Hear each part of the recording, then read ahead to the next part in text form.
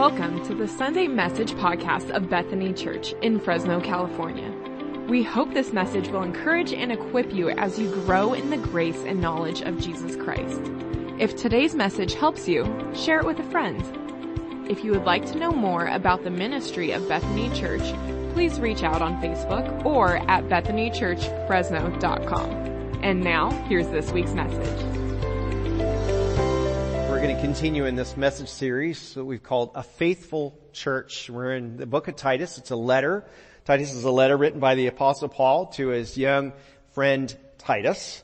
And it's part of a set of 3 letters in the New Testament. We call them the pastoral epistles or the pastor letters, written by Paul, 2 of them to Timothy, 1 to Titus, as they lead churches, Timothy leading the church in Ephesus, Titus leading the church in Crete, and he's giving them instructions, guidance. He's mentoring these guys on how to lead churches, but there's lessons in here that apply for all of us. So today, we're calling this message, What Mercy Can Do, and we're in Titus chapter 3, beginning at verse 1. If you're able to find that, or follow along with me as I read, and if you're able to stand for the reading of God's Word, let's do so at this time. I did tell Christy this morning as we were talking about standing and sitting, a friend of mine has converted to the Orthodox faith, and he says, you wouldn't be able to handle our services. We stand for 2 to 3 hours for the whole service. I said, yeah, you're right. I would not be able to handle that. All right, Titus chapter 3, beginning at verse 1. Remind the people to be subject to rulers and authorities, to be obedient, to be ready to do whatever is good, to slander no one, to be peaceable and considerate, and always to be gentle toward everyone. At one time we too were foolish, disobedient, deceived, and enslaved by all kinds of passions and pleasures. We lived in malice and envy, being hated and hating one another. But when the kindness and love of God our Savior appeared, He saved us, not because of righteous things we had done, but because of His mercy. He saved us through the washing of rebirth and renewal by the Holy Spirit, whom He poured out on us generously through Jesus Christ our Savior, so that, having been justified by His grace, we might become heirs, having the hope of eternal life. This is a trustworthy saying. And I want you to stress these things so that those who have trusted in God may be careful to devote themselves to doing what is good. These things are excellent and profitable for everyone. We thank the Lord for His word this morning. Let's be seated together. You know, God has many attributes, right? God's all powerful. He's all knowing. God is love, and He perfectly expresses His love. God is holy. God is completely sovereign. He is absolutely righteous. He's the only creator. He is the only savior. God is all those things. But if I had to choose one attribute of God that I depend on the most, it would be His mercy. God's mercy. And this small section of Titus here rests completely on verse 5, which says, He saved us not because of righteous things we had done, but because of His, say the word together with me, mercy. Right? Only the mercy of God makes our salvation possible, because only the mercy of God can also satisfy the judgment of God. The mercy of God actually motivates God to save us, undeserving as we are. All of our sin, your sin and my sin, everything that we do that's wrong is ultimately against God. And so no one else but God can fix our lost condition. Only because of His mercy can God free us from slavery to sin. You see, if I'm still a slave to sin, I have not yet fully apprehended the mercy of God. And trust me, we are all in this process together.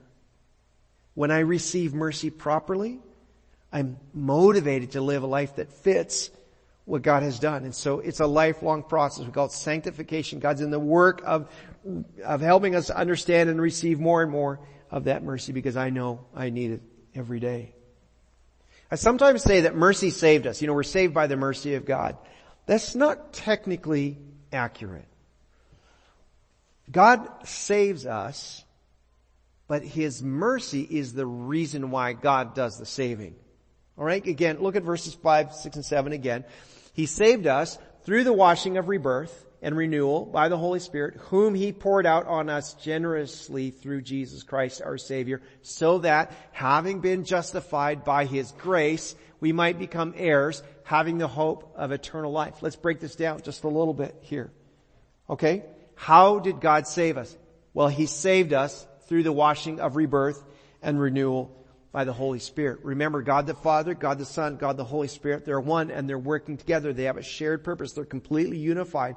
They're not like, okay, this is your job, this is your job, this is your job. You guys go off and we'll meet up again at the end. No, they're completely in unity, seeking the salvation of all who would believe. Okay, so that's how we're saved. And so if we're saved through the Holy Spirit, where did the Holy Spirit come from?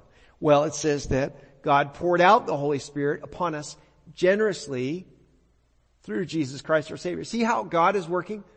The Holy Spirit's working. Jesus is working. It's a very Trinitarian passage, actually. All three of those things are of those persons of God are working together in that. And so God is generous, so He pours out His Holy Spirit generously into your life. And now what was the vehicle by which God delivered your salvation? How did He bring it to you? It's His grace, through His grace. For we were justified by His grace. Justified means brought into alignment. You think about a page in a book. What's down the margin? You see how all the words line up? That's justified, right? That's what that means. We were brought into alignment with Him by His grace. And so that we receive the hope of eternal life. Now, mercy does not mean we get away with something. Someone always pays the price of our wrongdoing. Either it's ourselves or someone else. So mercy just means we were personally spared the cost or the consequence of our wrongdoing. In the case of sin, the penalty for sin is death. Somebody died for my sin. Right? So think about it this way. It's just a very simple illustration. Think of a student in a classroom. Student goes to the instructor to get an extension on a deadline for an assignment. Right? Or maybe even permission to skip an assignment. And that student experiences the mercy of the prof. How many of you students ever experienced that? There's a little bit of mercy from your prof. Just a couple of us. Okay, I know I have. If we're going to be honest here, right? But someone still has to pay the price. You teachers that have done that, you know it cost you something. It was inconvenient. You had to kind of rework the books a little bit, go back, take that student's assignment in when all the other ones were already in, and then you go back and mark it. Somebody pays the price for mercy. Someone else carries the weight, but that's mercy. So we're going to tackle 3 thoughts about this life-transforming mercy just from this passage here. And it begins with a very controversial bit of direction in verses 1 and 2. At least I find it that way, where he says, remind the people to be subject to rulers and authorities, to be obedient, to be ready to do whatever is good, to slander no one, to be peaceable and considerate, and always to be gentle toward everyone. All right, I was trying to think of a way to kind of summarize all those qualities together. I came up with this. Because of mercy, we can live cooperatively. We can live cooperatively because of mercy. I've been ruminating on verse 1 there, especially in the last couple of years of the pandemic. And in particular that opening phrase, remind the people to be subject to rulers and authorities. As believers, we ought to be good citizens. We need to be a blessing to our community and not a bunch of rebels. That said, the pandemic created a little bit of a conundrum for us, didn't it? It created a little bit of a challenge. More than a little bit. For example, the authorities said, you got to close your church. God's word says, don't forsake the meeting together of God's people. What do? It's a challenge. How do we submit ourselves to authorities and yet uphold God's word? Or I'm going to go a little further, and some of you are going to feel really uncomfortable with what I'm going to say, but that's okay. I only have 3 Sundays left here. So,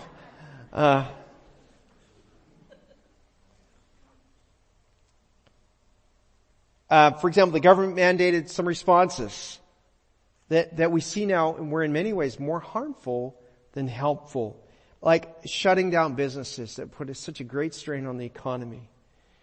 withholding early treatment for a serious illness, forbidding family members to support each other in medical crisis and loss. Some of you lost loved ones and you couldn't even be there with them except maybe by FaceTime. It just added to the weight of pain and loss. It was so difficult through that time. It made the experience even worse than it needed to be. And yet here's Paul, who himself imprisoned multiple times for not being compliant with government rules, right? He says, be subject to the authorities. So what do we do with this? How do we combine these two things? Is there ever a time and a place to resist? And I say yes, there is, because in that next phrase it adds, and ready to do whatever is good. Ready to do what is good. So submission to authority is tempered by a commitment to doing what is good. Right? When forced to choose, you must choose goodness. Choose what is good. Now I get it. Some people say, well, this is good. And some would say, well, this is good. So that's where you get into the nitty gritty and you gotta work it out and we gotta be peaceable with each other and resolve some of those differences and recognize we're not all gonna land in the same place on every issue, and that's okay. But that whole passage is we've got to learn how to live cooperatively. But let me just push this one step further in terms of an example. I think about the dilemma that is facing public school teachers. Right? Some of you are being pushed to teach ideologies or reinforce ideologies that you know are harmful to those students and flatly contradictory to God's Word. Well, yet your authorities are demanding compliance. What are you going to do? How are you going to respond to that? How are you going to wrestle through those experiences? Can you be subject to the authorities and yet do what is good? Here's my interpretation of this. I believe the limit of obedience to the government and to authorities is when their demands are harmful to others. Harmful to others. Not inconvenient, but harmful. So throughout history, terrible atrocities were committed because otherwise good people, sensible people, right, just followed orders. It'd be easy to come up with many examples. And at the same time, great evils, let's say slavery, for example, or all that terrible discrimination of earlier decades in our own nation, were overturned because people, usually believers, usually Christians, resisted and challenged existing laws, leading to the overturning of slavery, leading to the civil rights movement, things that have been good for people because good people resisted that which was given by the authorities. Here's the key. The key is to be respectful and obedient even when you have to stand up and disagree. And it takes a great deal of wisdom to know that. And we're going to get it wrong sometimes. I can confess I've gotten it wrong and sometimes I got it right. But we're asking the Lord for wisdom through those things. And the Bible has many great examples of this. You think of Joseph in Egypt. He's in prison, but he's asking to get out of prison. Get me out of this place. Well, that's a resistance. You think about Moses' mother. Here's a Bible trivia question. Anybody know Moses' mother's name? Not you. Anybody know Moses' mother's name? I bet you know, don't you? Anybody know? You're not going to forget after this one. Jochebed. Well, that is, you young parents, that daughter that's going to be born, it's an option. It's on the table. Jochebed. She won't get teased at all. Right? She resisted the authorities. She was supposed to surrender her son to be slaughtered, but instead she resisted and hid him away. You think about Jeremiah and the prophets who spoke truth to power and resisted authorities. You think about Daniel and his friends exiled from Judah into Babylon, and they said, King, we can't do what you're demanding of us, but could we do this instead? They created alternatives and proved that sometimes it went well, sometimes it led to them being thrown in the fiery furnace. But we can do that. Jesus, Peter and John were told they couldn't preach. They said, no, we must obey God rather than people. So it takes a lot of wisdom to know how to do that, a lot of prayer. But the key is to just don't be a jerk about it. Like be a good citizen even in this process. So follow the command of Jesus to love our enemies, to pray for those who mistreat us. Mercy makes it possible for us to live cooperatively, submissive yet good, right? Not slanderous, peaceable, considerate, gentle, all those things.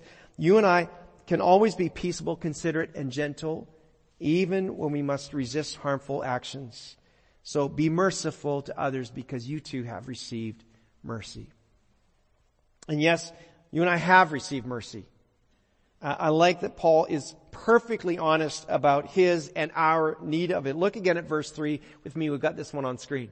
At one time, we too were foolish, disobedient, deceived, and enslaved by all kinds of passions and pleasures. We lived in malice and envy, being hated and hating one another. Wow. That's quite a list. If I'm going to be honest, it fits me too. It fits me too. Foolish, disobedient, deceived, enslaved, malicious, envious, hateful. So here's some good news today. Because of mercy, no willing soul is beyond rescue. Because of mercy, no willing soul is beyond rescue. And when I say no willing soul is beyond rescue, I just mean that God will not force anyone to be saved. He's not going to drag anybody unwillingly into His kingdom. It's still your choice. And sure, it would be kind of fun to have a debate here about, just how much God does to make us desire salvation. But ultimately you choose whether or not you will be saved. And being honest about your need for mercy is the only way to receive it. You can only accept mercy if you admit that you need it. Otherwise, you will reject it. But here's where we sometimes hide. We hide under this banner of comparison, comparing ourselves to others. Let me explain. For example, there was a short time in my life where I got into running. And you can see by my physique, I'm no longer doing that. And that's okay. But if I were to enter, let's say, a 5 or 10K race today, I would in no way expect to be first place or near the front, right? My goal would to not be last. Or as one young person told me on the way out this morning, he says, your goal would be just to finish the race. I'm like, thank you. Thank you, Jeremy. I know you mean well. Right? But my goal would to not finish last because, I may be slow, but if I can point to someone slower, I'm not so bad. I'm doing okay. Right? And we do the same thing in this list. I may be foolish, I may be disobedient, I may envious, but if I can point to someone else who is more foolish and more envious and more disobedient, I'm off the hook. That's comparison. And in my perfect marriage to Mrs. Weeb over here, once in a while, like this happens in marital disagreements, right? Once in a while, she may be obliged to point out something in my life that I've done that's not helpful in the relationship. And my temptation is to say, oh yeah, well, there was a time you did the same thing to me. I can't think of it right now, but when I do, I will remind you of that. What am I doing there? I'm looking for comparison. If I can find fault in the other person, then I feel like I'm not so bad myself. Rather than recognizing A, she's always right, and B,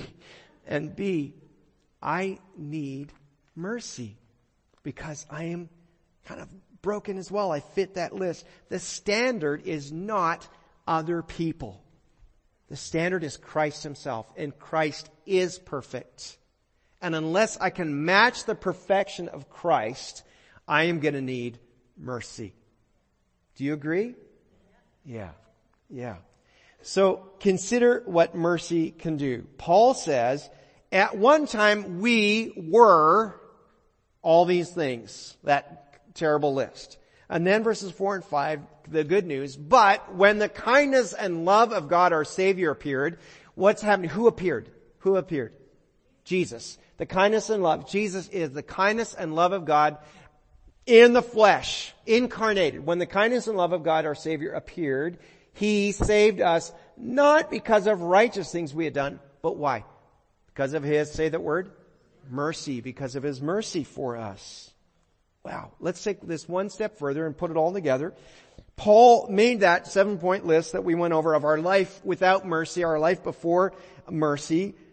But now because of mercy, we go back to verses 1 and 2, where we can say that we live this cooperative life, submitted, obedient, good, not slanderous, peaceable, considerate, and gentle.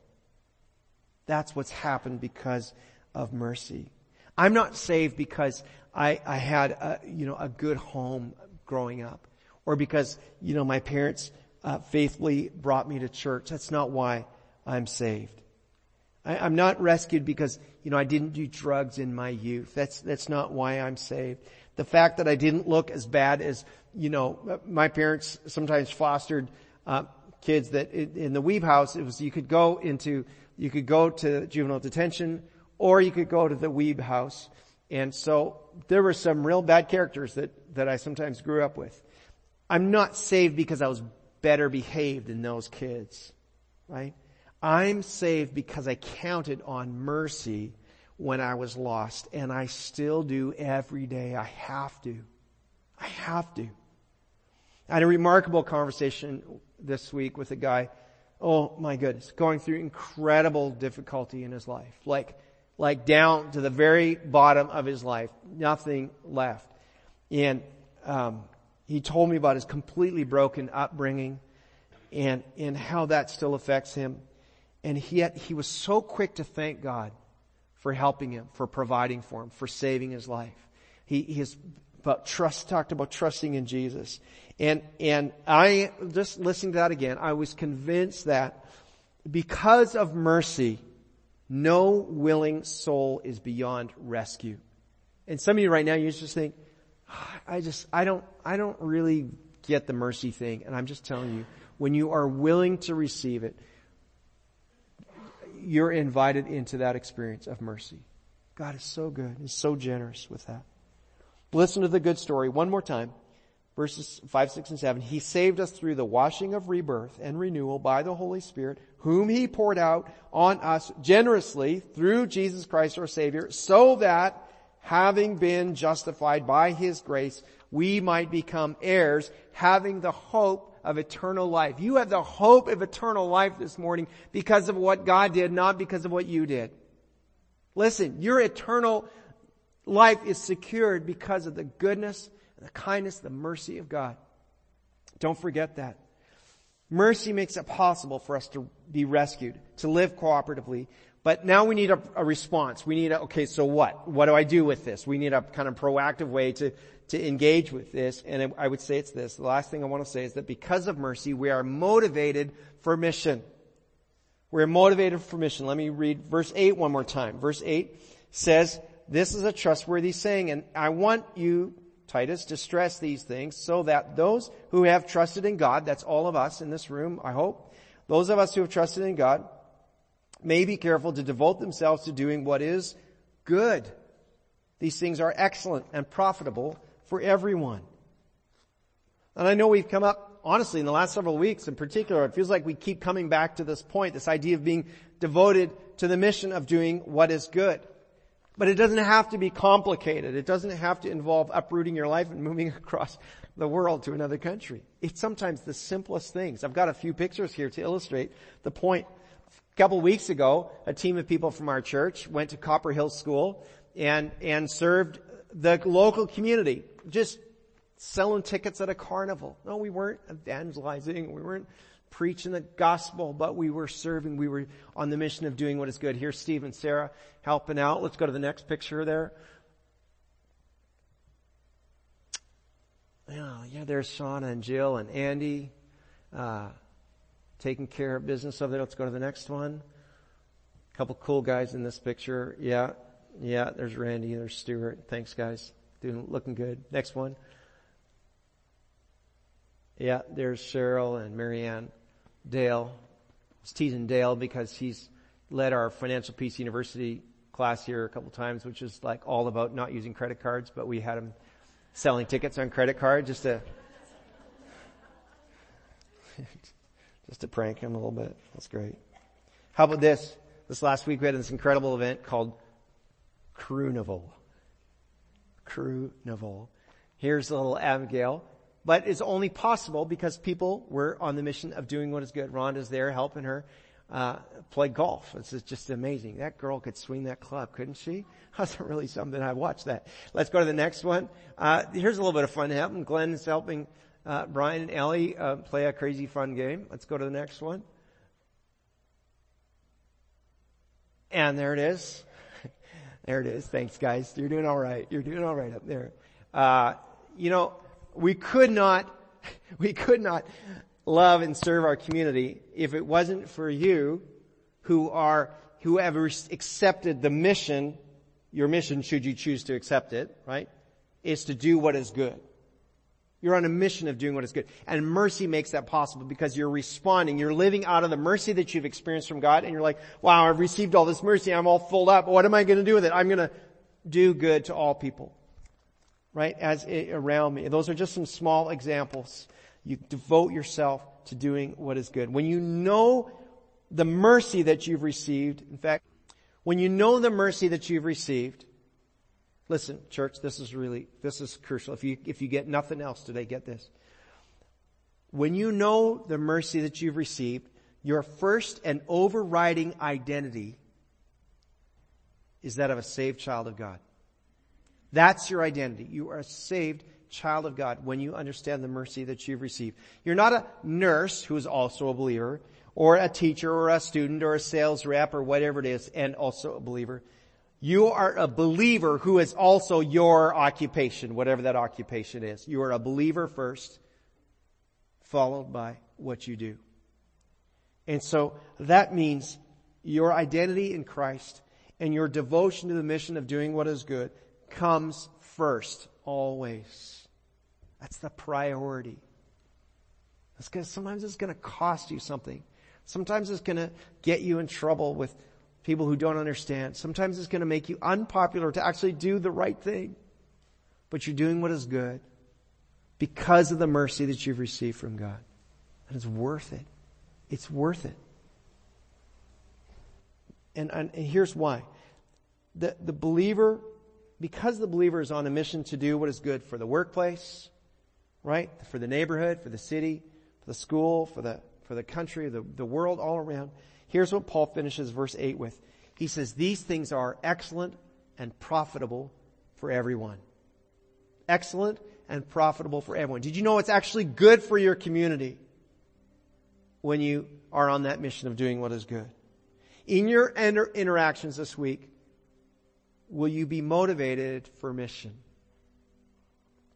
Because mercy will do that for you, and you will be a benefit and a blessing to the people around you. Because of mercy, good news, any willing soul can be rescued. Because of mercy, we can live cooperatively with each other and in our world and community. Because of mercy, we're on this mission to serve Jesus. Have you received God's mercy and the benefits of mercy into your life? Can we pray? God, we thank you.